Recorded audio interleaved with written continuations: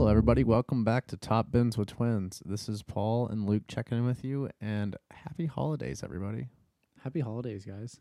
It is an exciting time of the year for everyone. There's snow in the air if you're in a cold region of the world. Depending on where you live. Depending on which hemisphere. Yeah.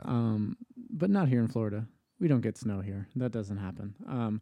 So we hope that you guys are enjoying the time with loved ones, friends, family, whatever it may be. But just really try to enjoy that time. If you're working, try to take some time away from work. Get out of there. Get some fresh air.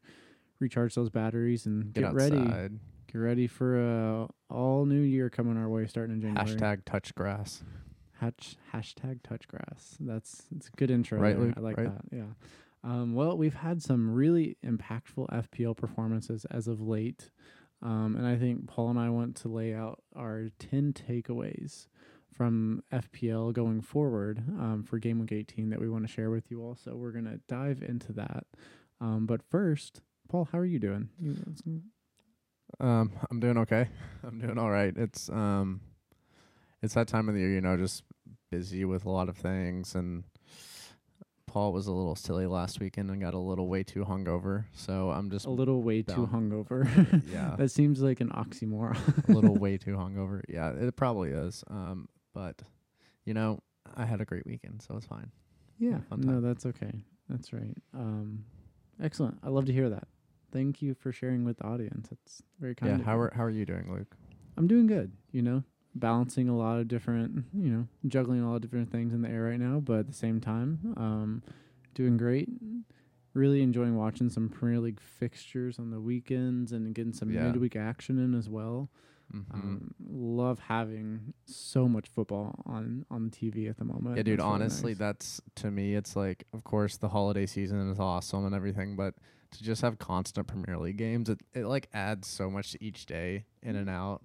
It really does. Especially, I'm lucky right now where I have time to watch all of that stuff, and you do sometimes, but to have the ability to just sit down and watch a Premier League match on like a Wednesday really makes the week so much better, in my opinion. Yeah, for sure does. And there's a lot of great things with the holidays, and the football is one of them as well. Yeah, we're absolute fiends for this shit too. So yeah, no.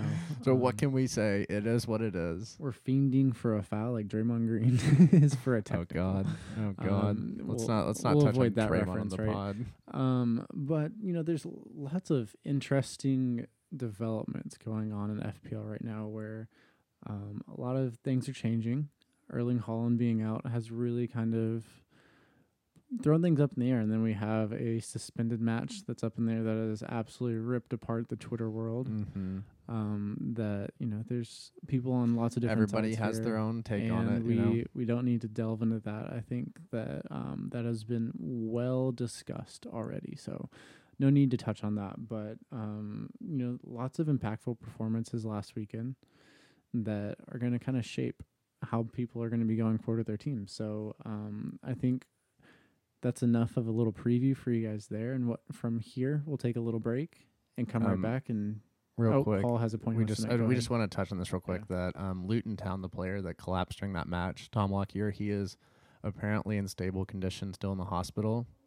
So just so everybody knows, a little update on that situation for you, that he's stable in the hospital. Luton kind of put out a statement where they were saying that he was stable, but that to respect all the wishes. So just so we don't want to dive into that or do too much with that, but just so everybody knows that he's in stable condition and it's kind of in the air where it's going to go, the whole situation. Within this topic, there's a point that I want to make that's very much a subtopic and not really going to grab the headlines out of anything that happened in this, but I really want to applaud the camera crew and the production teams that were there at Kenilworth Road on that day, right? Because we've seen instances in the past where a player collapses and they proceed to film the entirety of the duration of that.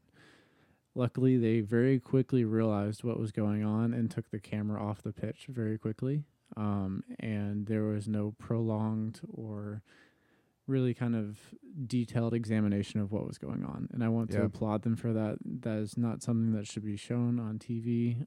If you're there at the ground, that is more than impactful enough, and seeing people's reactions is more than enough for anyone to see. So applause and flowers to the people that were working there. They did a good job of managing a very stressful and intense situation. Yeah, it's it's really difficult to manage, especially when you're in the entertainment business and you want to keep people updated. But at the end of the day, it's not their place. It's imagine being a family member watching that match. Like that's just not. Very true. And That's not we learned something this you wanna with, consider with with- Christian Eriksen as well, right? Mhm. There was a huge backlash.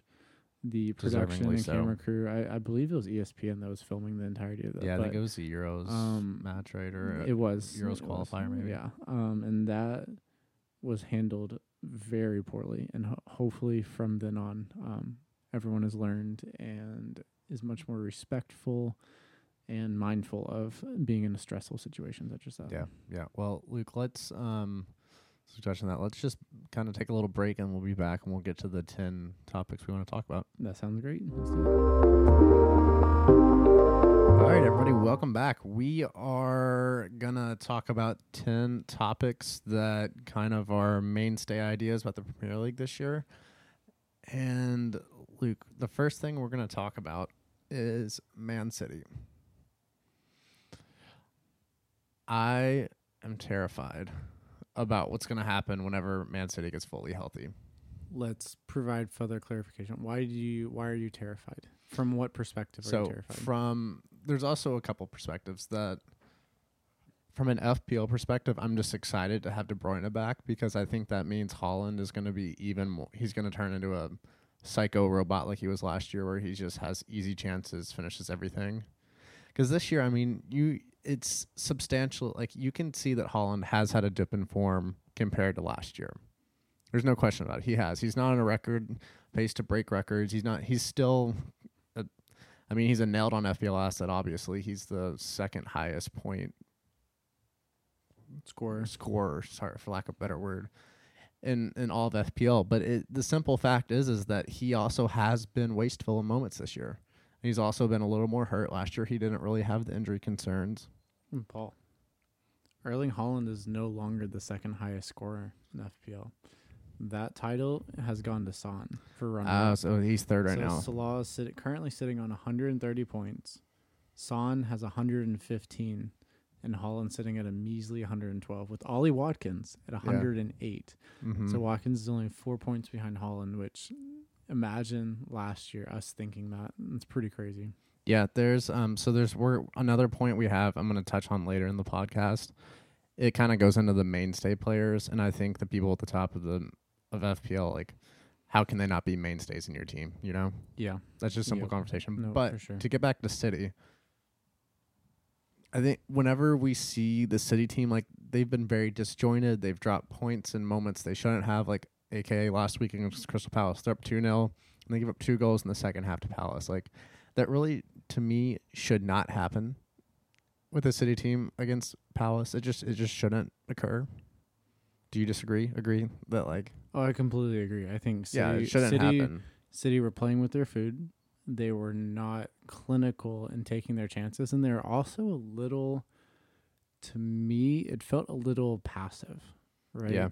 I think it goes back into being clinical, but at the same time, I don't think they were trying to be ruthless in their attack of Crystal Palace, because in the first 60 minutes of the match, 70 minutes, it didn't feel like Palace had any sort of threat at all, right? Outside of Ederson almost being sent off, getting a straight red for a challenge on Mateta that probably should have been given as red, but let's not get into that. So I really feel like City have a huge issue on their hands, right? Getting Kevin De Bruyne back is very important, but we continually see over and over that their defense is breachable, and it can be breached in one attempt. It's like one shot, one goal. It's crazy. It happens too often for it to not be something substantial and something they should be worried about. I do wonder if there's a part of Pep that is considering moving to more, removing an attacker and putting another holding midfielder in, right? Provide that backline a little bit more protection and really keep those counters from attacking so aggressively and occupying that space where they're usually giving up really high XG opportunities.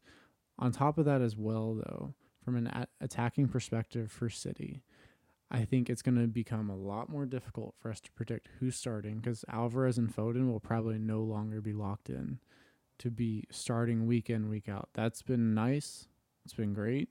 But with KDB coming back, that's going to have a huge influence on especially Alvarez, I'd say. On Alvarez. But at the same time, I think with Doku being back and then all that, we could see Grealish maybe playing some right wing, Doku playing some right wing. But the rotation's going to come.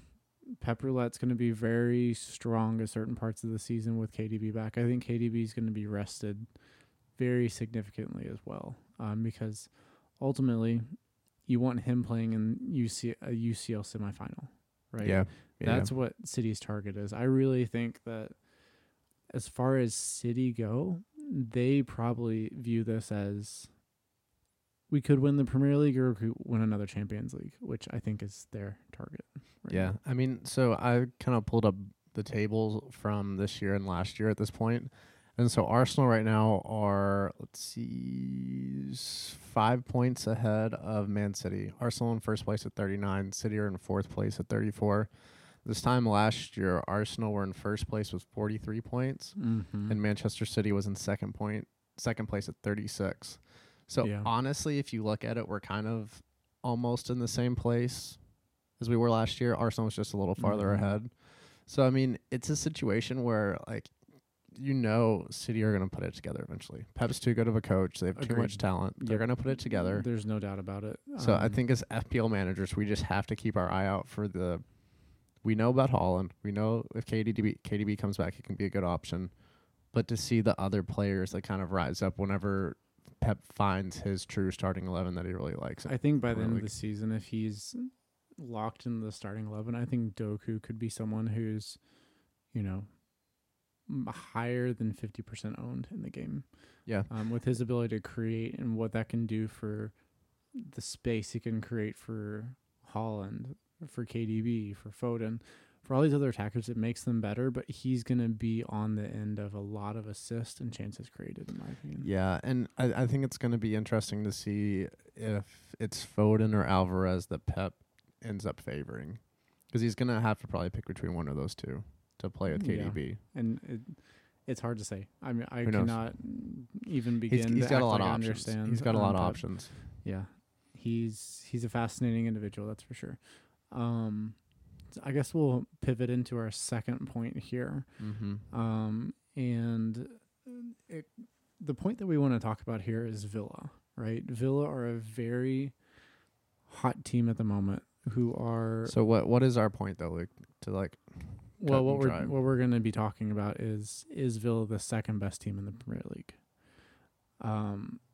And I think that it's open for debate, right? It seems like there are pretty clearly, in my opinion, 4 teams really who are differentiating themselves right now, right? You've got City, you've got Villa, you've got Liverpool, you've got Arsenal.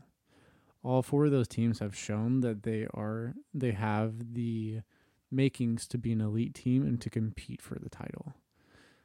There are some others who are vying to try to do it, like Tottenham. If they were fully fit and healthy, I could easily group them into that. I think Newcastle too. Newcastle as well, right? But They're they right have there. so many injuries. There's, a lot of variables at consideration there. So what we're going to debate is Villa the second best team in the league. I would argue they're the best team in the league at home, and then say they're a top 6 team when they're playing away, in my opinion. Yeah. I think they're... I see your point about them playing at home. I don't think I really disagree with it. But to me, if you're the second best team in the league, it has to be both home and away. That's why I'm saying they're not the second best team in the league. You don't think they are actually second? I don't think they're the second best. I think City's 1, Arsenal's 2, and even I think 3rd and 4th are interchangeable. And I think Spurs could beat any team in the league on any given day. Yeah, that's true. With how attacking they are, it just depends on if they can withstand opponent's attack. But they could score 4 or 5 on anyone in the league, in my opinion. Yeah, I agree. Except for maybe City. I think that matchup is really difficult for them. Mm-hmm. But back to Villa. Villa are incredible at home. I really think that what Unai Emery has built there, their system and their way of facilitating the ball, playing in a very progressive mindset, has been great for them. Yeah. And really allows them to dominate games and dominate other top competition as well. So at home, I can see them beating literally anyone, as they've already demonstrated. But going away, say it's a cold Tuesday night at the Etihad, I think they could still get thrashed, right? Especially with that high line. If City and Guardiola develop a, very well-rounded game plan for them. Yeah, which they easily can do. So it's possible. Yeah, I think I kind of agree with you, like that whole segment. Do we want to go to our third? Yeah, sure. Yeah, go ahead. Okay, number 3 is is poor guy, but Darwin Núñez is still too unreliable as an FPL asset. And honestly, I'm just gonna ISO here for Luke and let Luke talk a little bit because he brought him in 4 weeks ago? Too long ago, and he's been in my team for too long already. Luke's been in the trenches with Darwin. I really don't want to swear on the podcast, but you can. You're allowed to. It's just so frustrating. Darwin is one of those players where you watch him play, and he looks good, right? He just looks like he has all the attributes, and then he can't put the ball in the back of the net. Yeah. It just it does not click for him yet. And I'm not saying it never will, but you do have to think that there's the data. Like let's think about the data, right? When he was at Benfica, he vastly underperformed his XG before his last season there. And then while he was at Benfica, his last season, vastly overperformed his XG. And then the 2 last years with Liverpool, he's vastly underperformed his XG. 3 out of 4 years, he's underperforming his XG. So, does that tell us something? Yeah. I feel like it does. And yet, for FPL, we always come a knocking. Always go to Darwin, and we just get let down. Well, I think the funny thing about it is this year, so he has 6.94 XG with 4 goals. And 2 of those 4 goals came in the Newcastle game when they were playing with 10 men, where he subbed on and he scored 2 awesome goals where I think people were like, holy shit, Darwin's here. He's arrived. And we just see time and time again that he's just not reliable enough. That's the point. Like, whenever, I think, like we always talk about in this podcast, the main thing we want in attacking FPL options is, are they going to reliably get us points over the year? And do they also at the same time have, like, a high upside ability? And obviously Darwin has the high upside ability because of performances like the Newcastle match, but he doesn't have the consistency. Well, I don't know the numbers on this, but I would love to see what his XG is minus those Newcastle chances. You said it was around 6.9 6.94 is what the number I saw. His XG is still probably, 6.5, 6.6? Yeah. If you take out those Newcastle chances with 2 goals. Mm-hmm. That is not good. That is not. If Liverpool had an out-and-out number 9 who scored 20 goals in a season or could score more, they would be first in the league right now. No doubt about it. Yeah, there's no question, especially with how Salah's doing this year. And weird. What other striker out there could they go after that would bag them a lot of goals? There's a lot, actually. But I think Ozenheim could be a really good fit for them. No, sir. We know where he's going. He's not going to Arsenal. I think Tony will go to Arsenal. I don't know about that. Yeah. Well, the most important thing here, right, is I feel like Villa are an excellent. Wait, no, we're talking about Liverpool. Luke. I misplaced that in my head. So, Núñez, I've learned my lesson. I won't be going back unless he's able to, net multiple goals in multiple games back to back. That's what my criteria would have to be, I think. Yeah, understood. All right, Luke, do you want to introduce our 4th topic here? Yes.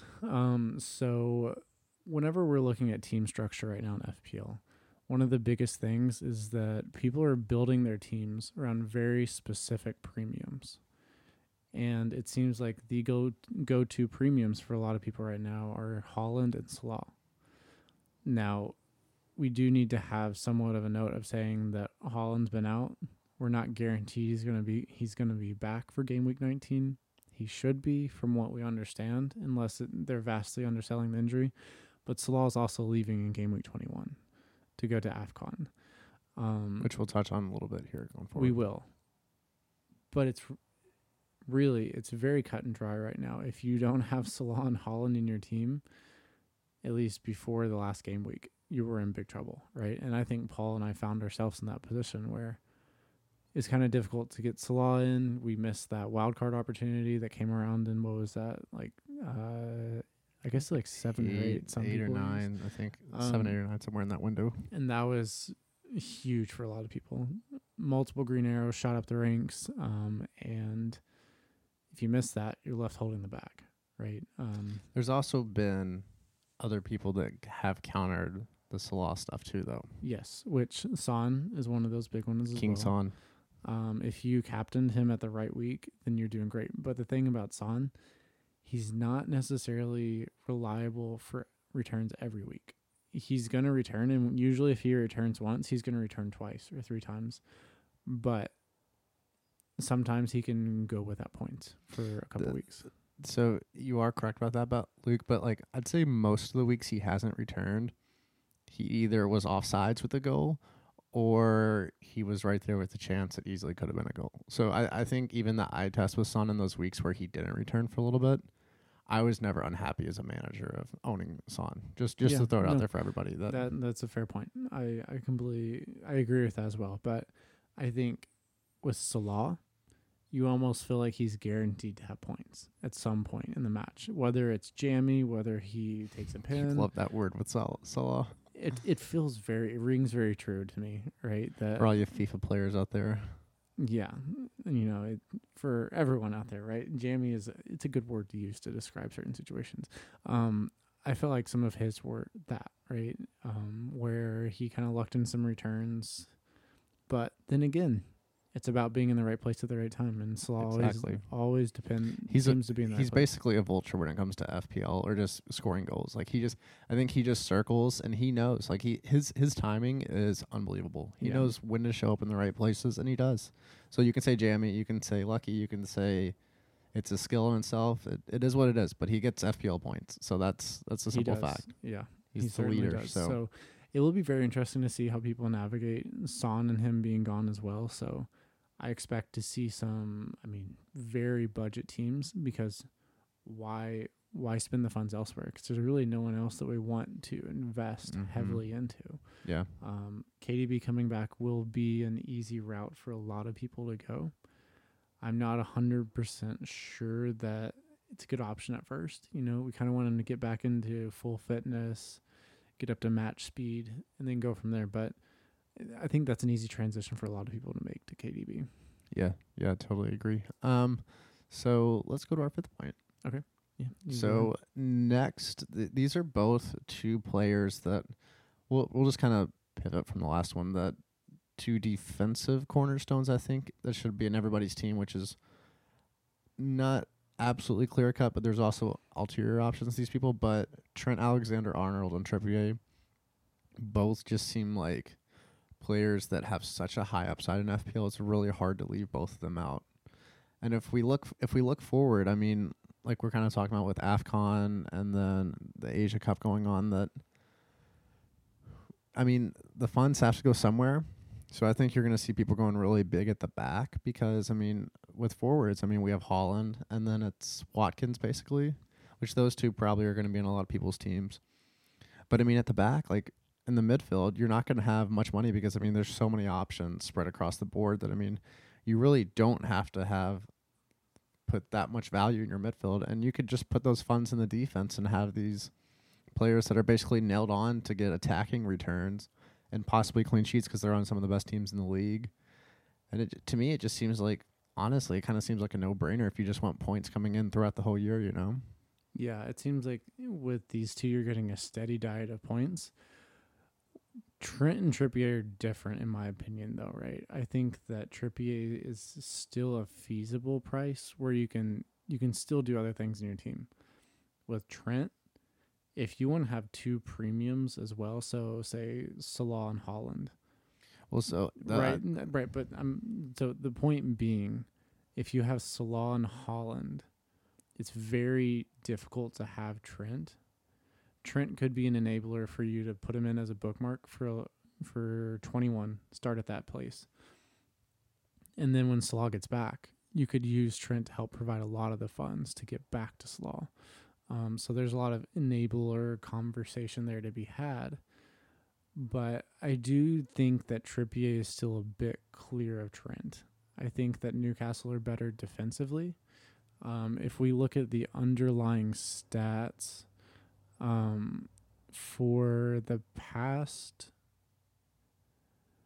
whole season, Newcastle United are actually, so if we look at the underlying stats, Newcastle United and Liverpool, their XG conceded is almost parallel, right? The numbers are very similar. So it's really up to personal preference, what you think is best. But I think with Trippier being a bit cheaper, that makes him a bit more realistic, unless you're using Trent as a placeholder to get Slaw or Holland or maybe even Son back in your team whenever AFCON is done. Yeah, and I mean, all of it really depends on. I mean, like last year, I think that Newcastle and Liverpool kind of like flip places a little bit, where I think Liverpool was kind of decimated by injuries last year, and we see this year Newcastle is. But I mean, they're still managing, I think, to like stay afloat, basically in the Premier League. Like they're not where they want to be, but they're not. I mean, they're literally sixth in the table right now. So. And I mean, they're like 5 points back from fourth against Man City. So I would also expect Newcastle to have improved Premier League form because they're out of Europe, right? Yeah, The demands on the squad January window too coming up. Demands They'll probably a lot less heavy on the squad. They'll be getting players back, and really being out of Europe kind of comes at a bad time for them, frankly, because they will be getting players back. The window's open. If they could have stayed in the Champions League, man, they really could have made a push, I think, if they were still in the UCL. But nevertheless, not going to happen this season. They'll be back very soon. I think we're all sure of that. There's no question about that. So it's really interesting, right? Defenders are a really hot topic matter right now. And that kind of pivots us into our next topic of Pedro Porro. He has become a very FPL content creator popular pick, right? Dude, he's great. I fucking love him. And let's be honest, Porro's great. Anyone with eyeballs would have realized that from game week 2 or 3. Being that a lot of people are hopping on the bandwagon right now, it's great. It's awesome, but I feel like it's late in coming, in my opinion, right? Like if you watch Spurs play and realized what he's doing for them, how important he is to their attack when he inverts in, playing balls in the box. Now he's on set pieces for them. His value to Spurs is huge, and he's an incredible player, right? Even going back to, I think it was game week 5 or 6, I captained him whenever they played, I think it was Luton. But, I mean, let's see what week that was. I mean, it was game week 8, right? They played Luton. I captained him. He almost scored 2 goals. Ended up with an assist and a clean sheet, so I was fine with it. No, he just got a clean sheet. But really, he's been a great player for the entirety of the season, not just the last 4 or 5 game weeks. I mean, dude, if you just look at his stats this year, I mean, like, he has so many, like, in this last game against Forest, his XG was 0.39, and his expected goals was 0.39, expected assist was 0.34. And, I mean, he got a clean sheet, but there's been so many matches where he's got assist results, or, like, even I don't think he scored a goal yet. He hasn't scored a goal yet, but he has a lot of weeks where he's getting 4-pointers or 5-pointers because because their defense, Spurs defense has been so eviscerated that they can't keep a clean sheet. They just give up goals at the end of matches and all these things because they're just worn out. But, I mean, whenever they get healthy and they get everybody back, it's going to be scary for people because he's going to still be doing the things he's doing going forward, and they're just going to be a fortress at the back. I completely agree, right? But it's also how they play too. So with the high line, maybe they're just going to do that all year. I don't know. No, they're for sure going to continue the high. That's just how Ange likes to play. But I'm saying that, like, my counterpoint to Porro being really popular right now is one of the big reasons why he's popular now is because he's on set pieces. As soon as Madison comes back, Madison will, I'm sure, take back those duties. Yeah. So that's something to keep an eye on. When Madison comes back, Porro's value will drop a little bit, but he's still going to be a great hold for the rest of the season, in my opinion. I agree. Because Spurs will continue to get better. They're not in European competition. They just, need to keep their players from getting red cards. That should be their main goal right now. God, it's crazy. They just can't stay away from it, Yeah, it kind of plays in the mindset, I guess, a little bit. But yeah. Do you want to take a little break real quick, Luke, and then we'll take a little break, and our final then points. We'll return with you all for our last 3 points. All right, this next segment is not going to surprise any of our listeners out there because we're going to be talking about Arsenal. Wow. Shocking Everyone with proceeds Paul on to the faint. podcast. But we're not going to do too much in-depth discussion about Arsenal. I just want to talk about their defense real quick. And in my opinion, I think they're the most solid defensive team in the league. And yes, I think sometimes they tend to give up stupid bullshit goals and it's difficult for them to keep clean sheets. But I think going forward, the healthier Arsenal get, they're just going to be better, especially with Rice in the midfield. I mean, dude, he covers so many things for them. And the way that he can, kind of break pressure and the way they just are, if you look at them, they're adapting to a team that's kind of like City where they just put a stranglehold on games. And I just think it's only going to get better as the year goes on, if they stay healthy, Yeah, from a defensive perspective, right? I think you have to look cohesively at a team to be able to have a good idea if they're going to be able to defend, keep clean sheets, all this, right? Arsenal are a team that like to keep possession. But the way they possess, a lot of it is 1v1 heavy in possession with incredible players with dribbling skills, right? So you have Martinelli isolated with his feet to the chalk. Saka. Right? Does the same Saka. thing. Odegaard's great with the ball at his feet. Rice is really great at carrying the ball forward. Havertz, someone who was not talked He's about growing, at the man. beginning of the season. He's really good with the ball at his feet as well and making those runs off the back of defenders. Stretch the back line, put a lot of pressure, and really make teams put in energy and effort defending so that whenever they go to attack, they don't have the reserves. They don't have, if they're attacking in the 83rd minute, they are going to be exhausted and less likely to convert those opportunities. Yeah. With that being said, Arsenal's defense has been breached a couple times over the past 4 to 5 game weeks. Yes. It's happened. This is true. Luton, for example, they conceded 3 goals to Luton. Very low XG opportunities, that needs to be said, but they are going to still concede goals. Are they the most likely to not? I would say arguably they're up there. Okay, look, so if we're considering Arsenal defensive assets, which ones who you think are the first option, the second option? It would be Saliba and then Gabriel, because I don't know about Ben White, Tomiyasu, that's a question mark. Zinchenko, not sure if he's going to be hurt from week to week. If Timber was playing, I feel like he'd be a really good option. And then Raya. Yeah. Raya is probably, actually, in my opinion, would be Saliba and Raya would be the best picks. Okay. I think those are very viable picks, and I think that's all we need to touch on for that, honestly. I think it's pretty straightforward. The next topic that we want to talk about is how to manage your teams going into AFCON, and then also the Asia Cup too. Asia Cup as well. So the question here, right? So the two main players that most FPL managers are going to be worried about is Mohamed Salah and Heung-min Son, right?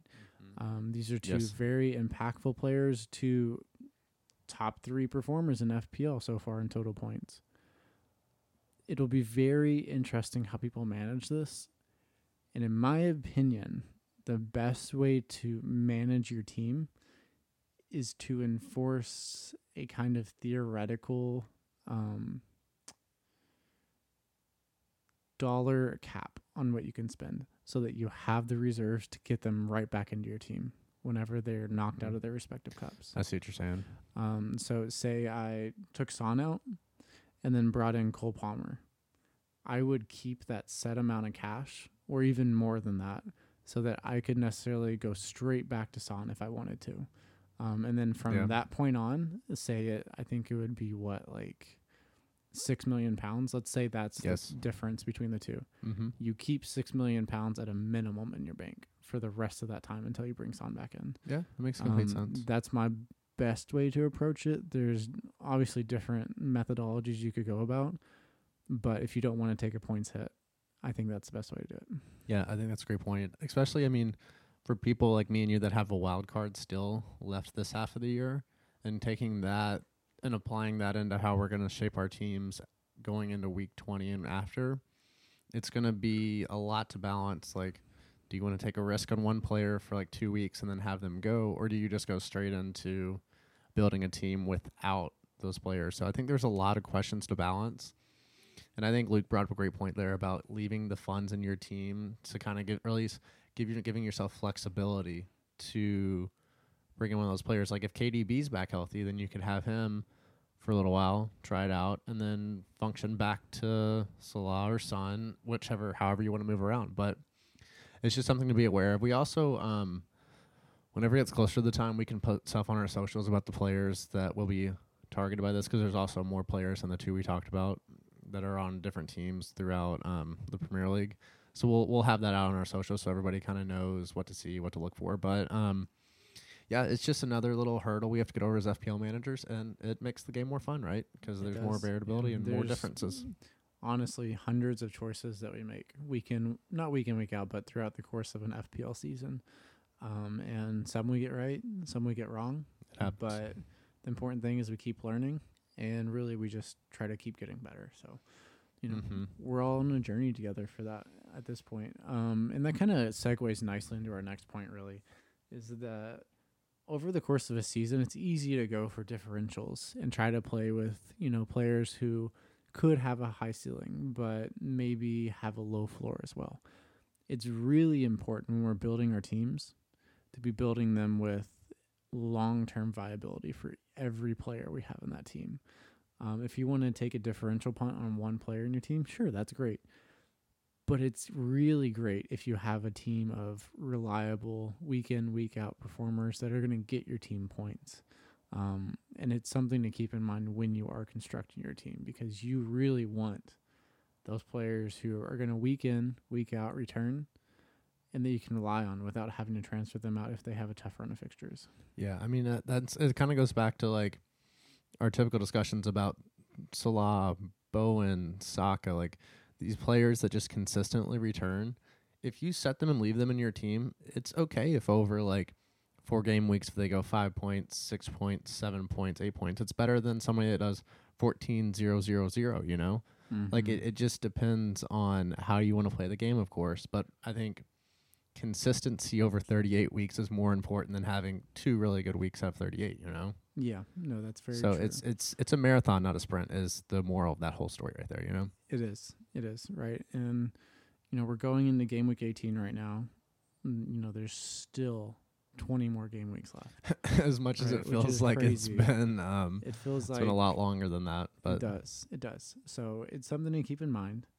And at the same time, we also need to be very mindful of strategically making our choices for the transfers that we're bringing in. Yes. Whether that is fixture, someone's in form, you think that a team's about to hit form, there's a new player brought in the January window, for whatever reason it is. We just really want to advocate for all of the managers out there to look with a long-term perspective for the players you're bringing in. Yeah, totally agree. Which is, we're going to segue to our very last point in this podcast, and that is about Dominique Solanke, that we both, I think, agree at this point, and I kind of just come around towards it, but he is the best low-budget striker at the moment in the game. I think so, right? You had Raul Jimenez was making a push for it, but then he also made he got a red karate chop type kung fu move as well. Yeah. That got him sent off. So he is no longer viable for the next 3 game weeks. Yeah. Along with Basuma, who's not going to be viable for the next 4, which is wonderful for Spurs with their injury riddled past. Yeah, that was a rough one right there. As an Arsenal fan, you might not be too upset by that, Paul. Yeah, but no, it's okay. I think overall, Dominique Solanke is a very, very fun player to watch. He's a great goal scorer, and he's propelling Bournemouth forward, right? I mean, dude, honestly, he's kind of the anti-Darwin if you look at it. I mean, he To an scored extent, 9 yeah. goals on 8.48 xG. He's very skilled, and I was going to say he's not flashy, but he does have a certain flair to his game, Yeah. right? He's very creative. Little back heel loves action to sometimes. Back little heel, flicks. use some flicks, some tricks, all of those, Nice, right? nice rhyming there. Luke. Yeah, I MC in my free time. I would pay so much fucking money to see that. Yeah, that'd be interesting. But Dominic Solanke, incredible player at Bournemouth, might be making a move in January. There are a couple rumors swirling around. Arsenal also has been linked there. So something to keep an eye on. But at this point in time, he's a great player to have in your team. He's a nice enabler. And with Salah and Son still being viable for a couple weeks, it's important to have those enablers. And Solanke is the best of the best in the striker position. He is. We totally agree, Luke. Is there anything else you want to touch on? I think we kind of went to a lot of different places, but spread out some of our wisdom to the people. So I just want to share with our listeners that I'm feeling better about FPL.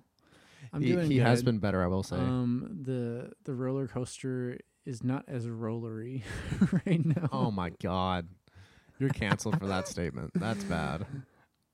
But the point being, right, I feel like the clouds are parting a little bit. And as I said on the last podcast, the rise will be meteoric. And the clouds are clearing. Let's not be unrealistic here, Luke. The clouds are clearing. SpaceX is about to launch from Cape Canaveral. Everything's good. All signs are go. I'm about to take off. I'm ready. All right, you hear that from everybody? That's from an I'm optimistic primed. Luke. He is optimistic, so hopefully feeling good about it. I will. Honestly, I'm gonna talk to some people, and we're gonna try to keep Luke level here.